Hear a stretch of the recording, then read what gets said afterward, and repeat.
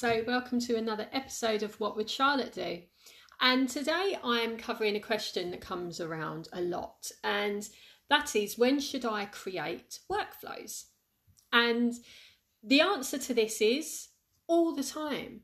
So everything that you're creating, you should either be adapting your workflow or you should be creating a new workflow. One of the biggest mistakes that I see many business owners make is that they just jump straight into the action taking. They see an idea and they think, that's what I need to do. But actually, you need to have some thought around that particular process, because what is working for someone else may not work for you. And you also need to see how it's fitting in, because as with anything, you need to make sure that you're creating a seamless journey for your customers. So if you're just creating these ad hoc things, there's no real process, there's no real funnel that your potential clients or your clients are going through. So you need to know how they all feed into each other.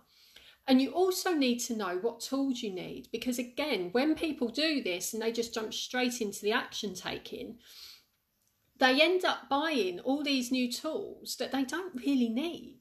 So making sure that you have it figured out of what you want this process to look like, e.g. a workflow, is essential for every new offering that you have, every old offering that you have, every new client onboarding process, every new process that you're following, and your team onboarding, your team hiring. Everything needs to have a workflow so you can figure out what you can automate, so what you can save money and time on, what you are doing that you don't need to be doing, what are you duplicating, what can you collate together, so what are you doing that's separate that you could actually put together to save time and money, and also how it looks overall. Because when you have the workflow in place, you are then able to go back, and if you find any gaps in a workflow, which many people do,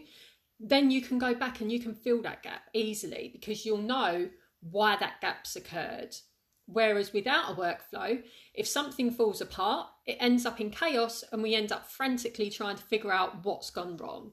So making sure that you have workflows in place for everything is essential.